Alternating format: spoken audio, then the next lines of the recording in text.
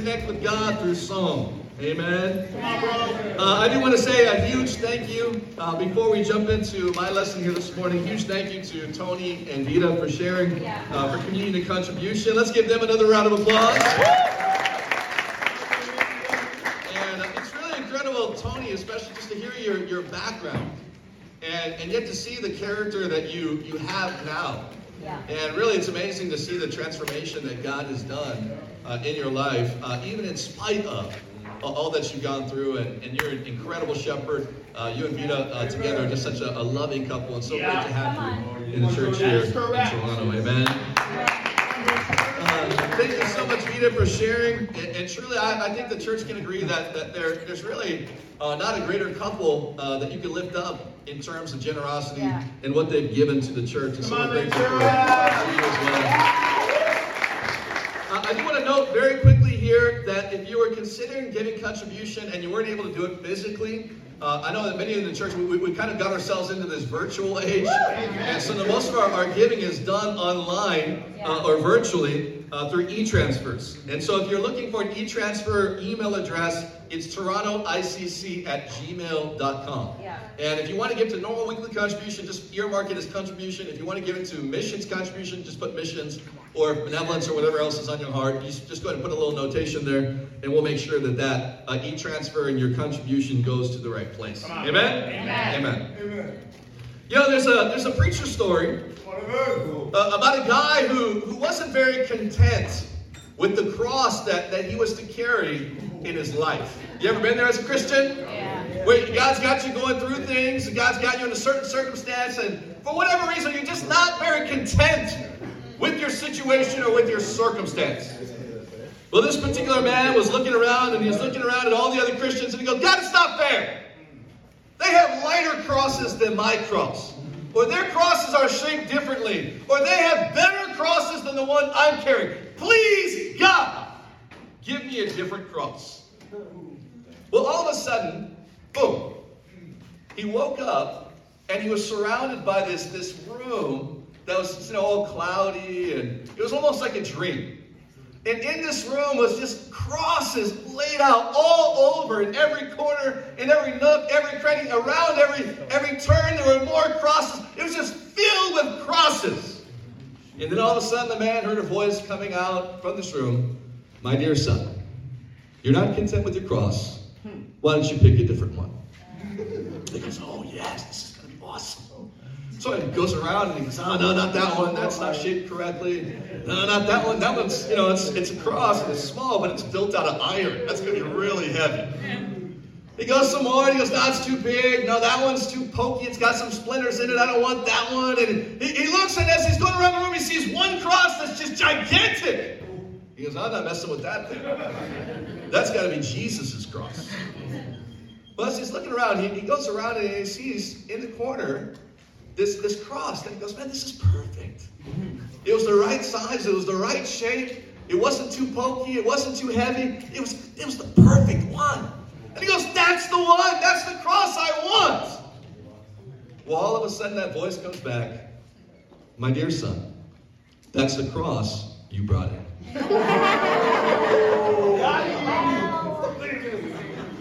The title of our lesson this morning is Carry Your Cross. Amen. Carry your cross. And isn't it true that sometimes that can be us? When we get discontented with the cross that God has given us to carry. We start complaining. We become unhappy with the lifestyle that we have as Christians. And yet we're reminded from the Scriptures that God calls us to carry our cross. In Luke chapter 9 and verse 23, the Bible says, then he said to them all, whoever wants to be my disciple must deny themselves and take up their cross daily and follow me. Jesus didn't say that some people need to carry their cross. He didn't say that only a few will have to carry their cross. He said to them all, whoever wants to be my disciple would have to pick up their cross and carry it daily. He said daily. He didn't say carry it for a couple days. He didn't say carry it for a month or 2 months or carry it for a few years and just go through this religious phase, go on a 2-year Mormon mission. That's not the idea of the cross. Because you're going to carry that cross each and every day, every single day for the rest of your life. Are you carrying your cross this morning? Turn your Bible to Mark chapter 8. Mark chapter 8. Come on, bro. You know, Jesus carried his cross. And right here in Mark chapter 8, we see him talking about the cross that Jesus carried. And we'll start in verse 31. The Bible says, Jesus began to teach them that the Son of Man must suffer many things and be rejected by the elders and the chief priests and the teachers of the law. And then he must be killed, and after 3 days, he would rise again. He spoke plainly about this. And Peter took him aside and began to rebuke him. In Matthew's account, Peter said, "Never, Lord, this shall never happen to you." Verse 33. But when Jesus turned and looked at his disciples, he rebuked Peter. "Get behind me, Satan. You do not have the concerns of God, but merely human concerns." You know, from the very, very beginning, and even with Jesus' disciples, people have always tried to hold one another back from the cross. Wow. Oh, wow. Right here we find that even Jesus' disciples, despite Jesus telling them that he was going to have to die for them. In fact, looking at the Old Testament and teaching them from the Old Testament that this was necessary. Even still, as he's preparing to go to the cross, Peter took him aside and goes, "Never, Lord! This can't happen to you. We can't lose you. You're not supposed to be uncomfortable, Jesus." And Jesus goes, "Get behind me, Satan." You know, I think that Jesus, in turning to Peter, wasn't really talking to Peter. I think Jesus, in his wisdom and in his spiritual insight, saw beyond the human that was standing before him and understood that there was a spiritual reality, a spiritual force that was working in Peter. That caused him to say what he said. And so Jesus kind of skipped over Peter's head. And he goes, "Get behind me, Satan." You know, I believe that if Jesus' disciples try to hold him back from the cross, then there are going to be people in our life, in our generation, that, like Peter, try to hold us back from the cross as well. And yet I believe that, like Jesus, we've got to have the spiritual insight and fortitude to realize it's not really them, but that there are spiritual forces that are working behind them. Yeah. And like Jesus, we too need to say, "Get behind me, Satan." Let's talk about carrying our cross this morning. Let's go to Mark chapter 8, verse 34. Come on, Evan. Our first point, deny yourself and take up your cross. Deny yourself and take up your cross. Mark chapter 8. Some of us getting a little quiet right here. Are you guys fired up about your cross in Christ? Woo! Yeah! Well, I'm going to encourage you guys right here. Mark chapter 8, verse 34. The Bible says, "Then he called the crowd to him along with his disciples and said, 'Whoever wants to be my disciple must deny themselves and take up their cross and follow me. For whoever wants to save their life will lose it. But whoever loses their life for me and for the gospel will save it. What good is it for someone to gain the whole world and yet forfeit their very soul? Or what can anyone give you in exchange for their soul? If anyone is ashamed of me and my words in this adulterous and sinful generation, then the Son of Man will be ashamed of them when he comes in his Father's glory and in the glory of the holy angels.' And then he said, 'Truly I tell you, some who are standing here will not taste death before they see that the kingdom of God has come with power.'" You know, Jesus' expectation was quite clear. He expected that anyone that wanted to be a follower of his would also have to carry their cross. You know, very interestingly in my mind as I was reading this, I was thinking about what that must have meant to those disciples, as they had just heard Jesus speaking about his own cross that he was going to carry. That he was going to have to suffer many things at the hand of the Pharisees and the other religious leaders of his generation. That he was going to have to suffer the gruesome death of crucifixion. And then Jesus goes, "Hey guys, you're going to have to do it too." Whoa! No. But you know what's amazing? Is I think that a lot of us misinterpret the scripture. Some of us think that what Jesus was calling them to carry was Jesus' cross. No. Jesus is the only one who could ever carry that cross. Amen. You with me on that? Amen. We're not called to go and get crucified for the sins of mankind. Amen. That was Jesus' cross. Amen. But right here, he goes, you got to pick up your cross and carry it. What is a cross that we're supposed to carry? Well, our cross is simply the cross of Christianity. The cross of discipleship. And what's awesome is that as disciples carrying our spiritual cross, the cross of discipleship, we can look at Jesus carrying his cross and learn from Jesus carrying his cross to learn how to better carry our own cross. You with me on that? Yeah. Turn with me to Mark chapter 15. Come on, Evan. Mark chapter 15. What's up, bro? Come on over. I know some of you guys are all tired. Come on, Evan. 1 hour made that big of a difference. Come on, bro. Stay up till 3, 4 in the morning. It was daylight savings. I'm so tired. Mark 15, verse 31. Right here we find that Jesus is carrying his cross. And in fact, he's on his way to his crucifixion. And the Bible says a certain man from Cyrene, Simon, the father of Alexander and Rufus, was passing by on his way from the country. And they forced him to carry the cross. The only man to have ever even helped carry Jesus' cross. They brought Jesus to a place called Golgotha, which means the place of the skull. Then they offered him wine mixed with myrrh, but he did not take it. And they crucified him, dividing up his clothes, and they cast lots to see what each would get. It was 9 a.m. when they crucified him. I mean, this was Jesus' morning. You know, very interestingly right here, as Jesus was carrying his cross to his own crucifixion, we know this journey would have been about 600 meters. He's brought to Golgotha.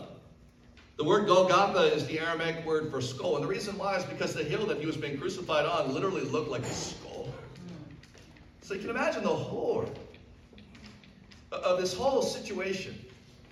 Having already been beat all night, bloody, mocked, made fun of, and then being forced to carry at least a portion of this cross, 600 yards, to what looked like a skeleton, a skull. But the Bible records here that as he was carrying that cross, the Roman soldiers saw it necessary to bring in Simon of Cyrene to help Jesus carry his cross. Now, what you might not know is that Jesus actually is not recorded falling while he carried his cross. In fact, that's a tradition that was created by the Roman Catholic Church. But it's not found anywhere in Scripture. Jesus did not fall when he carried his cross. And I think that there's a lesson in that. In fact, I want to point out 4 lessons in Jesus' example right here in carrying his cross. Number 1, Jesus didn't fall so that when you fell, you wouldn't fail. Not only was Jesus carried his cross physically, but also metaphorically speaking. He never sinned. He was absolutely perfect. He never fell. In fact, because he was perfect, he was the only one that could carry his physical cross and die for our sins so that we could be forgiven, and therefore we don't have to be perfect. We can still fail and be righteous. You with me on that? Yeah. Pretty sure. You know, I think that sometimes people get a little bit confused about who we are as disciples. You know, we're disciples, and we're now a part of this amazing church. In fact, it's a perfect church. Let me tell you, disciples are not perfect. And for sure, a church is not perfect. You with me on that? Just look at the guy leading it. That's true. Love you, baby.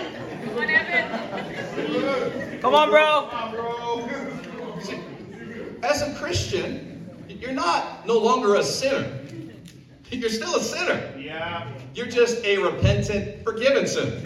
You with me on that? Now, here's what's amazing. When you collect a bunch of repentant sinners together, guess what th're going to do best? They're going to sin. And yet sometimes we can see sin in the church and we go, oh no, Valentina's got sin.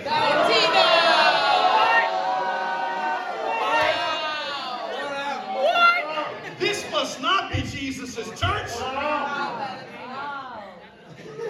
Oh my goodness, Isaiah and Liz are going at it again. This must not be Jesus' church. No, we're not perfect as disciples. We're repentant, amen. But we're not perfect. We struggle with sin, and as a church, when we see sin, we got to call it out. We got to help each other to repent. But sadly, I think that this really does rock people when they see sin in the church. I remember having a deep time with a brother one time, and he was having some conflict with his wife.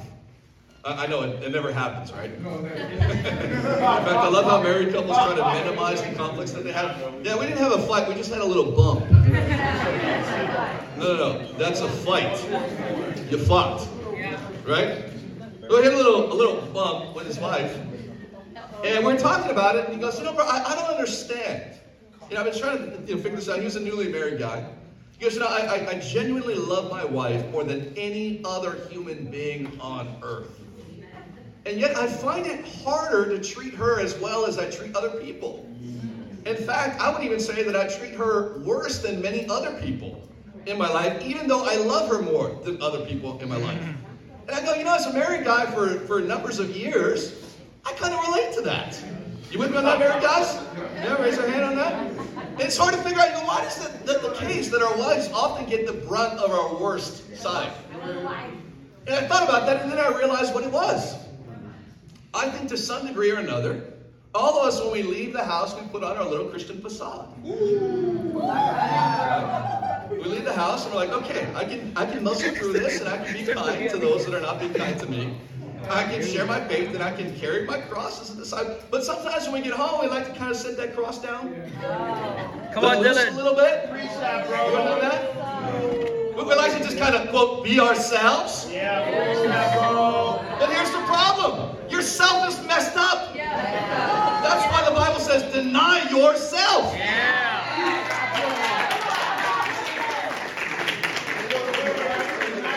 See, who you are, that's really who you are. That's true. That's really who you are. And guess what? It ain't pretty for any of us. But because Jesus never fell, we can. And still be saved. I'll be honest, I'm so tired of hearing persecution directed at church leadership in our movement. I'm so tired of it. In fact, recently, there was things that I read about Kip, who's our movement leader. Enough. And usually what I read about him is, number one is that he's a multi-billionaire. And that he's somehow stolen all of our money. And he's used it to buy this mansion and live this lavish lifestyle. Now, keep in mind, I know Kip. I've been to his house. His house is smaller than some of your houses. It's a 2-bedroom condo. And he drives a Honda Accord. He shares it with his wife. But you know what? Even though half the stuff that's written about him is garbage, what if it were true? Who cares?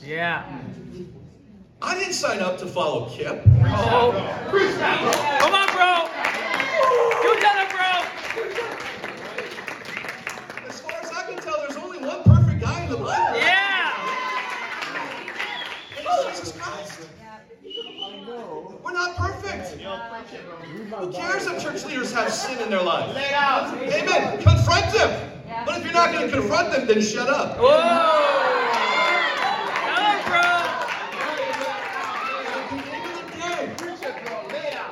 You're going to choose to pick up your cross because Jesus carried his cross. The second thing we can learn right here is Jesus didn't fall, but he had someone help him. What an amazing thing. Jesus didn't fall when he went to the cross. Awesome. That's incredible. But isn't it amazing that somebody was called to help Jesus? And to this day, the only man ever to have ever even helped to carry Jesus' cross? I love that final scene of Lord of the Rings. Do we have any Lord of the Rings fans here? Can't relate. I'm not a big, Lord of the Rings fan, but I did appreciate the final scene in the third of what turned out to be like 4-hour movies about these Fantasyland things.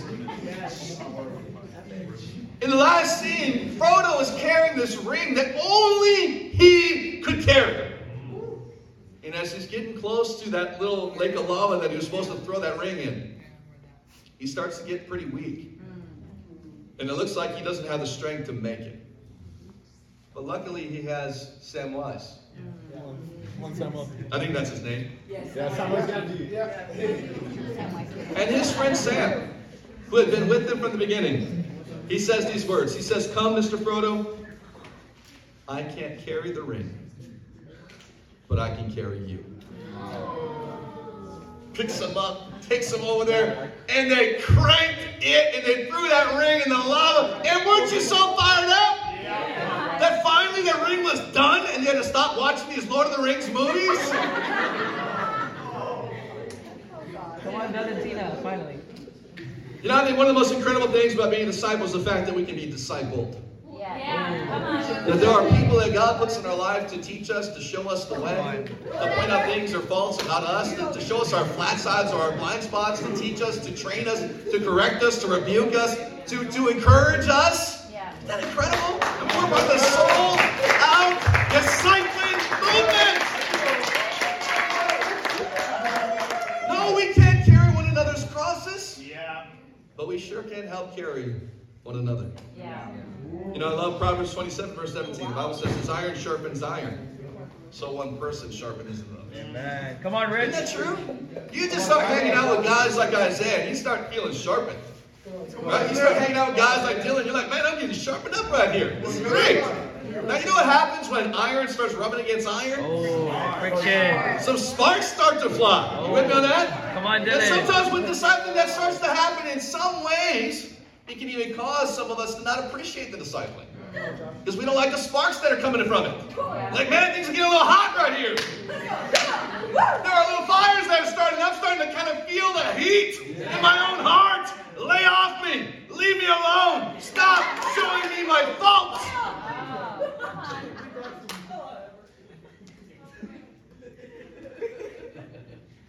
If Jesus needed help, who are you to think that you don't? Jesus needed help with his cross. We've got to appreciate the discipling. Yeah, appreciate it. And the people that God has put in our lives to help us and hold up our arms. Yeah. Number 3, Jesus could have numbed out. I love the scripture. The Bible says that they gave him wine mixed with myrrh, which was kind of like a painkiller. They offered it to Jesus, but the Bible says that Jesus refused it. Why would Jesus refuse a painkiller? It's not wrong, biblically speaking, to take painkillers if you're using it in a prescribed manner and not recreationally, not overdoing it. There's nothing wrong with that. Nothing wrong with drinking wine in the scriptures as long as you're not getting drunk. Why would Jesus refuse to embrace this painkiller on his way to the cross? I believe that it was because Jesus wanted to totally rely on God and nothing else in order to go to the cross. And yet, he chooses to face his pain instead of escaping from it. I think as Christians, sometimes when we're carrying our cross, it's painful. You with me? Anybody who's been a disciple for any number of years knows that there are periods of time where it's just painful. Yeah. It's painful to be a disciple. Some of us are feeling it right now. Can I get an amen right there? Amen. Feeling some pain today. Man, it's tough. But there are 2 responses to our pain that I think really reveals our reliance on God and our dependence on God. Number 1 is we can try to escape from it. Yeah. But we throw ourselves into things like entertainment Yeah. or sleep or work. We try to avoid it at all costs, and what happens is it numbs our hearts. Yeah. Our hearts get hard-hearted. And all of a sudden, we can't enjoy our relationship with God anymore. We can't enjoy just being a Christian. We can't appreciate all that God is doing in our lives. The second way is to face it head on. Yeah. And to go, you know what, this is painful. This is hard. But I need God to get me through it. Yeah. And then when we rely on God, not only does it get us through the pain, and we have the strength to face it, but God protects our heart from getting hard. And we learn the lessons that God has us for us to learn. And we get better instead of getting better. Yeah. I so appreciate our sister Adriana. And Adriana right now is not here. She's in Belize because a week and a half ago she found out instantly and suddenly that her dad had passed away. Her dad died. And she had no idea that there were any health complications or anything like that. Just kind of out of the blue, she gets a message that her dad died. She flies to Belize, and she's been doing incredible just in her own spirituality and staying strong. And Lord willing, she'll be back here soon to be back with our family. But I was so blown away this past week because Kelly had her birthday. And we get this doorbell chime on our doorbell. And at our door, there was a big bouquet of flowers from Adriana. I go, wow, here's this girl who's grieving for the loss of her dad, that we should be sending flowers her way. And she's still thinking about Kelly and her birthday and how to encourage Kelly. That's the heart that we've got to have. Not numbing out the but relying on God through our pain. Finally, we find right here that carrying our cross is the only way to inspire others to carry their cross. You know, turn over to Romans chapter 16. Come on, Evan. It's very interesting right here, but the Bible records that Simon of Cyrene was a father. He had two sons, Alexander and Rufus. Alexander and Rufus. I don't know if that's one of the names that Isaiah and Liz are considering for their child. Rufus. It's a girl. But Simon named his kids Alexander and Rufus. Turn with me to Romans chapter 16 in verse 13. Romans 16 verse 13. Paul says, greet Rufus, chosen in the Lord, and his mother, who's been a mother to me too.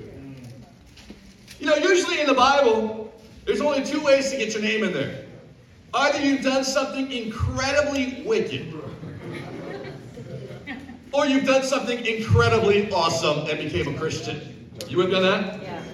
And so we find right here that Rufus has become a disciple most likely. Scholars would say that Rufus' father, Simon of Cyrene, had become a Christian. That Alexander had become a Christian. That their mother had become a Christian. That Simon was so impacted by his short 600-yard journey carrying Jesus' cross with him. Wow. And he goes back and he chooses to become a disciple. And his family are blown away by him carrying his cross. And they choose to become disciples too. And not only that, but even after Simon is no longer in the picture, and Alexander is no longer in the picture, most likely because they died, their mother, his wife, becomes a spiritual mother in the faith to the Apostle Paul. Is that incredible right there? Yeah, come on. You see, at the end of the day, Jesus carried his cross, and Jesus inspired Simon because he was willing to carry his cross. And then Simon inspired his family to carry their cross. Who can you inspire? Come on, Evan. By choosing to carry your cross. Come on, bro.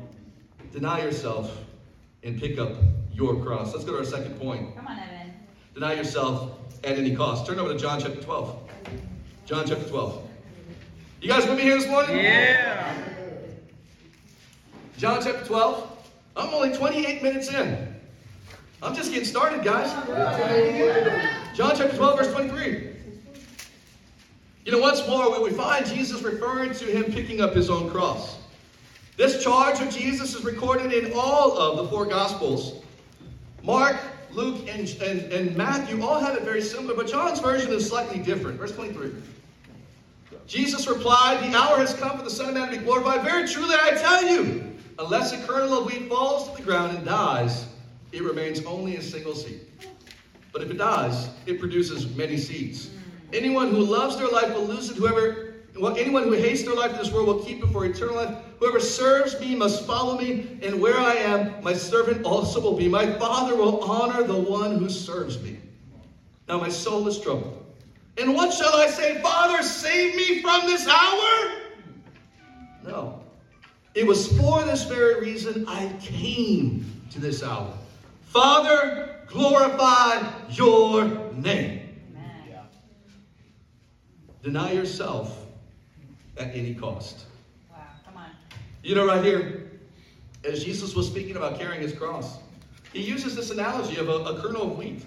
And he goes, you know, unless a kernel of wheat falls to the ground and dies, there remains only a single seed. But if it dies, if that kernel dies, it has the opportunity to produce many more seeds or many more stalks of wheat. You know, I'll never forget my brother Vic Sr. in LA. He was given the opportunity to preach, and he was preaching about this scripture. And I'll never forget, Vic Sr., if you know who that is, he's a character. Come on. And he walked up on stage, and first of all, he had this giant knife. It was like a machete. I mean, who's walking on stage with a machete? And I was getting a little scared because I'm preaching right after him. So he gets up on stage with a machete, and he's got a briefcase with him. So he walks up on stage with his briefcase, his machete, lays out the briefcase, opens the briefcase out, pulls out the machete, and goes, okay, I want to ask you guys, how many of you know how many seeds are in this apple? And all of a sudden, you know, all these different people in the crowd start throwing out different numbers, 4, 6, 8, 12. And then he, after hearing all these people shout out numbers, he stops everybody and goes, okay, guys, it doesn't matter. It doesn't matter how many seeds are in the apple. What matters is how many apples are in each seed. He just cuts open the apple right in front of everybody. It was awesome. But it's so true. Yeah, come on. That the only way for us to multiply ourselves as disciples is to be like Jesus, to be like that kernel of wheat, to choose to sacrifice, to die to ourselves so that others may live.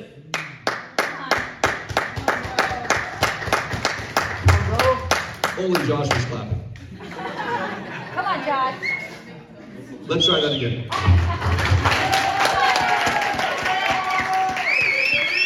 No, in all seriousness, it's a challenge. That's why we don't clap. It's a challenge. Come on, bro. You know, I've been very blown away by what's happening in the eastern part of the world. Yeah. And I try to stay pretty informed of what's going on in society and the world, especially the church. And because it's affected our brothers and sisters, I want to know what's happening in Ukraine. Yeah. Yeah. So I've been blown away to see all that's happening. It's tragic. It's incredibly terrible. The things that are being shown on the media and the things that are happening there. People are suffering and dying. Yeah. And yet, I think I've been so blown away by all the humanitarian help that people have been giving. I mean, millions and millions of dollars are being sent to Ukraine to help. And that it's necessary to take care of the people there in Ukraine. But you know what I was really moved by? I was really moved by some soldiers that are from North America, that live here in North America, who chose to fly over to Ukraine and jump in the fight. Yeah. That's mind-blowing. Yeah. You know, here these guys are. It's one thing to give financially. It's one thing to give money or cash or humanitarian aid or help. It's a whole other thing to give your life to help people. You with me on that? Yeah. And yet at the end of the day, that's what the Bible calls us to do. To sacrifice not only our dollars, but our entire lives. Yes. You know, I believe that the war in Ukraine is just simply a symptom of the greater issue in the world today. It's a physical war, but it's really because of a spiritual war that's been going on for century after century after century after century. That's just a symptom. The world is a wicked place. This isn't something new. There's been wars in Syria. There's been wars in Ethiopia. There's been civil war all over Africa. This isn't something new. Come on, bro. These things are happening because there is something going on in the world that is spiritually affecting the hearts of mankind. Yeah, right. Preach it, bro. The only solution to a spiritual problem is Jesus.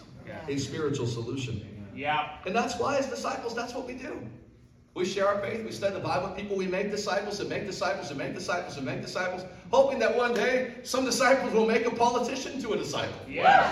And eventually they'll get to make the prime minister into a disciple. Yeah. Who knows what happens? Maybe we get the head guy of the Taliban in Afghanistan, and he becomes a disciple. I mean, you never know. But the only way to change this world is to do it Jesus' way.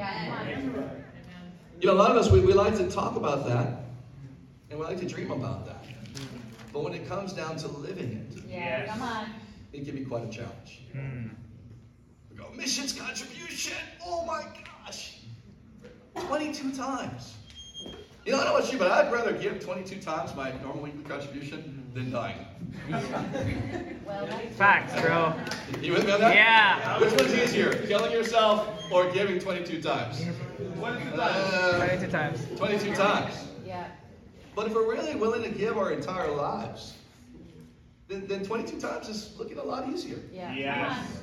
Come You on, with me on Evan. that? Yeah. With you, bro. And the question is, are we really going to sacrifice ourselves? Are we really going to be like Jesus and be like that kernel of wheat that really understands the cost and is willing to do things at any cost to seek and save the lost? And that's our last point. Deny yourself to save the lost. Come on. Let's go to Luke 23. Come on, Evan. Luke 23. Come on, bro.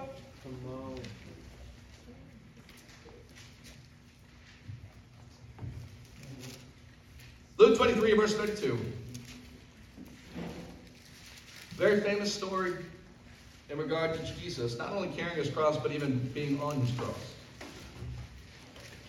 In verse 32, the Bible records that other men, two other men, both criminals, were also led out with him to be executed. When they came to the place called the Skull, Golgotha, they crucified him there along with the criminals, one on his right and the other on his left. Jesus said to them, "Father, forgive them, for they know not what they are doing." And they divided up his clothes, casting lots. Skip on down to verse 39. One of the criminals who hung there hurled insults at him. "Aren't you the Messiah? Save yourself and us!" This is pretty ironic, because the term Messiah literally means Savior. And so, in order for Jesus to be the Messiah, he had to go to the cross. And yet the demand is for him to prove that he was the Messiah by coming off the cross. Whoa. See, isn't that how the world kind of twists things around? Yes. Yes. And how Satan twists things around? Yes. Save yourself and us. But the other criminal rebuked him. "Don't you fear God," he said, "since you are under the same sentence? We are punished justly for our getting where our deeds deserve, but this man has done nothing wrong." And he said, "Jesus, remember me when you come into your kingdom." Jesus answered him, "Truly I tell you, today you will be with me in paradise." Even on the cross, Jesus was evangelistic. Yeah. And cranking? What's your excuse? You had a bad week. Oh, okay. He was on the cross. Yeah. There were nails in his wrists and his feet. And he goes, "Hey, today you're going to be with me in paradise." Isn't that awesome? Yes. That cranking. Well, I got to add to it. Go over to Matthew chapter 27. Come on, bro. Matthew 27. Here's Matthew's account. Matthew records a detail that we don't see right here in Luke's account. Matthew 27, verse 38. Come on, Evan.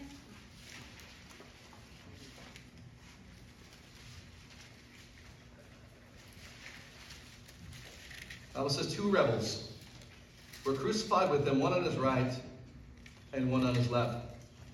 Verse 44. In the same way, the rebels, plural, who were crucified with him also heaped insults on him. You know, I think that a lot of us have this concept in our minds, or this perspective that, you know, Jesus was crucified next to these 2 guys, and one of them was a pretty good guy, and the other one was a messed up, rotten, hard-hearted criminal. And the guy that was pretty good, you know, saw what Jesus was doing. He goes, "Hey, please remember me when you get up to paradise." And Jesus goes, "Hey, Father, you're going to be with me. You're forgiven." Amen? Amen. But that's not what happened. Both criminals were insulting Jesus. Both these guys looked down on Jesus. Both these guys were hard-hearted. But something happened. Something happened while they were on the cross. Yeah. Now, I thought about what that could be. You know, Jesus was on the cross, so it wasn't like he could come down from the cross and, like, heal the guy or cast a demon out of him.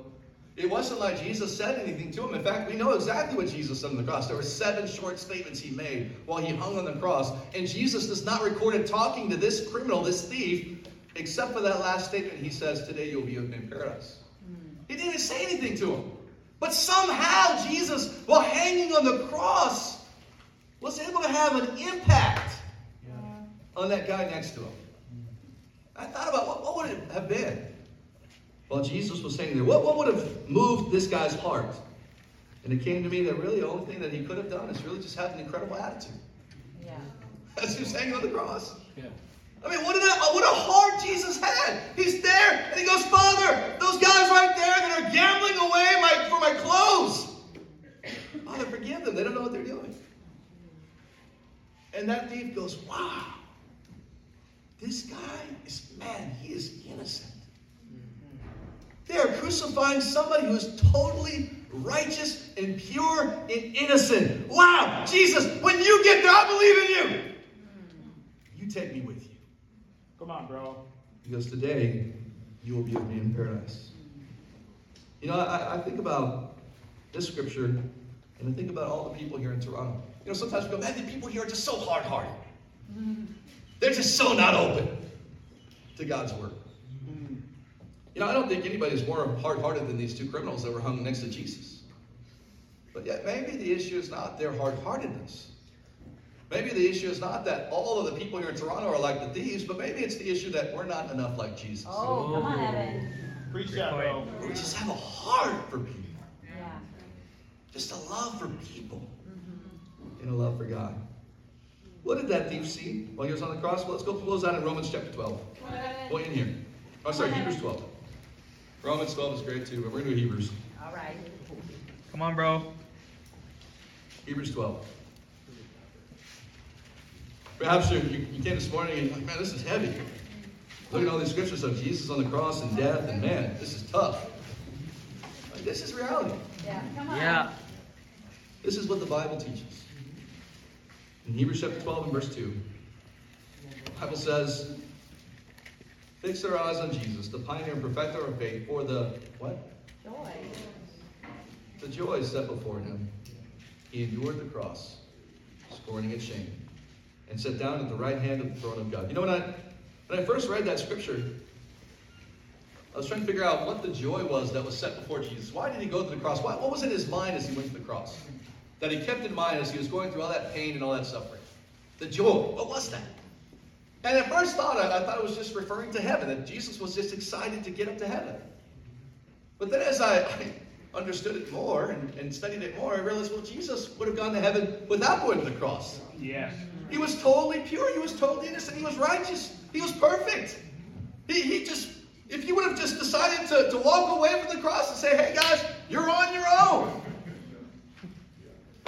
he would have gone right back up to heaven. Yeah. And so what is the joy set before Jesus that he had in his mind while he was on the cross that helped him to be full of joy and have that attitude in that heart? It was you. Come on. It was me. It was us. And so today our challenge is very simple. In considering the scriptures and considering our charge from Jesus to carry our cross, the challenge is this. If you were the joy that was set before Jesus, that motivated him to carry his cross, Yeah. will you today choose to let Jesus be the joy set before you, to motivate you to pick up and carry your cross? To him be the glory. I love you. God bless.